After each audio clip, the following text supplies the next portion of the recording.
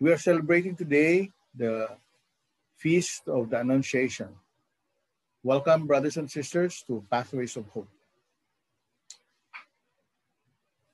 Because we're celebrating today the Feast of the Annunciation, our Gospel passage for today is taken from the Gospel of Luke, rather.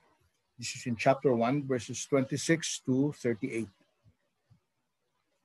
The passage recounts the appearance of the angel Gabriel to Mary, announcing God's choice of Mary to conceive and bear the Son of God. Only Luke's Gospel carries this account of the Annunciation among the four Gospels, although there's a little bit of this in the Gospel of Matthew, although the focus of the Gospel of Matthew is Joseph and his response to the news that Mary has conceived a child. I'd just like to point out 5 things for our meditation, for our reflection for today. These are very extraordinary things that takes place because of this announcement, an extraordinary announcement, in fact. So just 5 things. The first one I'd like to point out is that this is a simple birth announcement. It's an announcement of a birth. And this announcement, however, is a little bit quiet, almost secret, very private, and no one was around. And it's not accompanied by the pomp and the circumstance that usually accompanies announcements of royal births. So it's taking place in a far-flung village to a simple young maiden.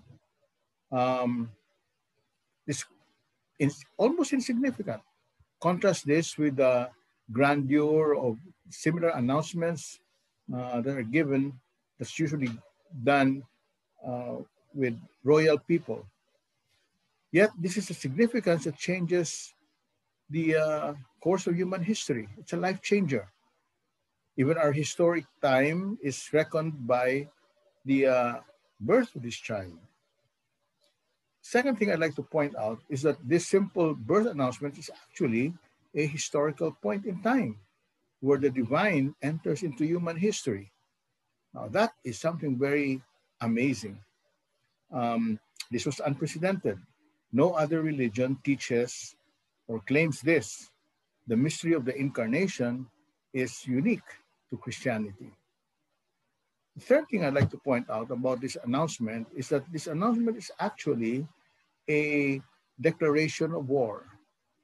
With the Annunciation, God invades human history. God invades the kingdom of Satan, the stronghold or the dominion of Satan. In other words, the world. And he declares war by entering into his territory. He's now beginning, or he's setting in motion, his great rescue operation of souls. He's beginning his work of redemption. The fourth thing I'd like to mention here about this particular announcement, which is very extraordinary, is that this announcement brings out who the child is. Or, you know, what the song goes during Christmas, what child is this? Sino ba ito? Anong klaseng child ito? See, the mysteriousness of the circumstances surrounding the birth or even of the conception of this child brings out the greatness and the significance or the importance of this particular child. The angel tells Mary that, let me just quote it from scriptures, he will be great. He will be called Son of the Most High, and the Lord God will give to him the throne of his father David. In other words, the child is a great king.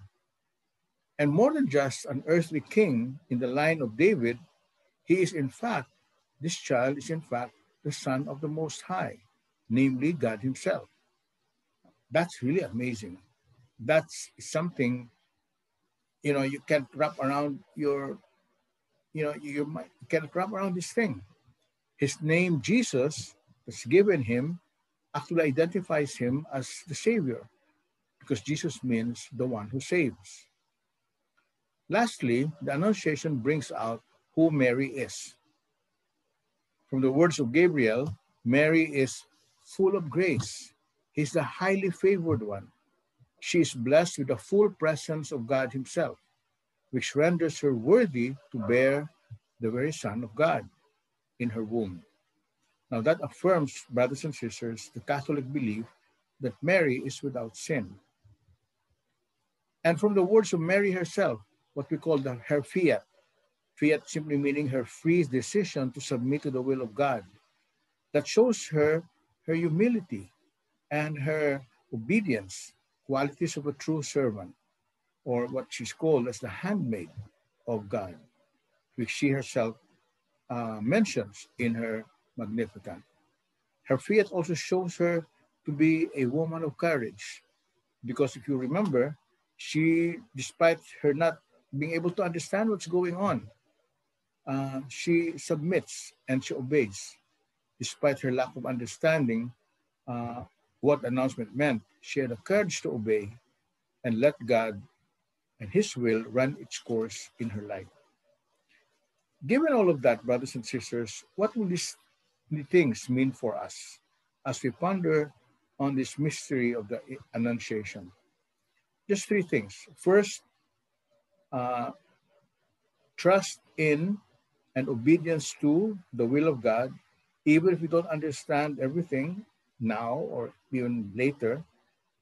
It's still the greatest response of a disciple. Look at Mary.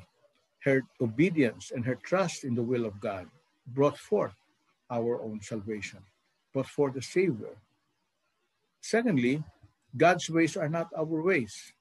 Who has known the mind of God? God becoming a man? God redeeming through the death of the Messiah?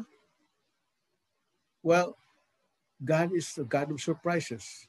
So one thing we will learn from this Annunciation is to learn to allow God to surprise us, just as he did to Mary. Lastly, brothers and sisters, the season of Lent reminds us that spiritual warfare is still going on. The Annunciation brought that warfare, brought that arena of war right here in our midst, right here in this world, in our lives. In other words, the battle for our minds and hearts. And so let us be vigilant as disciples and continue to fight the good fight of faith.